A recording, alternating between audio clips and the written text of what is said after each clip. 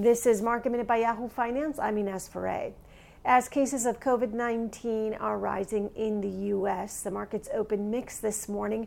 Pfizer and BioNTech said they're applying for emergency use authorization of their vaccine candidate. WTI is up fractionally today after taking a breather yesterday. WTI is holding up above $41 a barrel. It has been holding up above that level for the past week or so. And Williams-Sonoma reported a strong quarter with revenue growing 24% year over year, earnings per share coming in at $2.56, and digital sales up 49% year over year. For more Market Minute news, head to yahoofinance.com.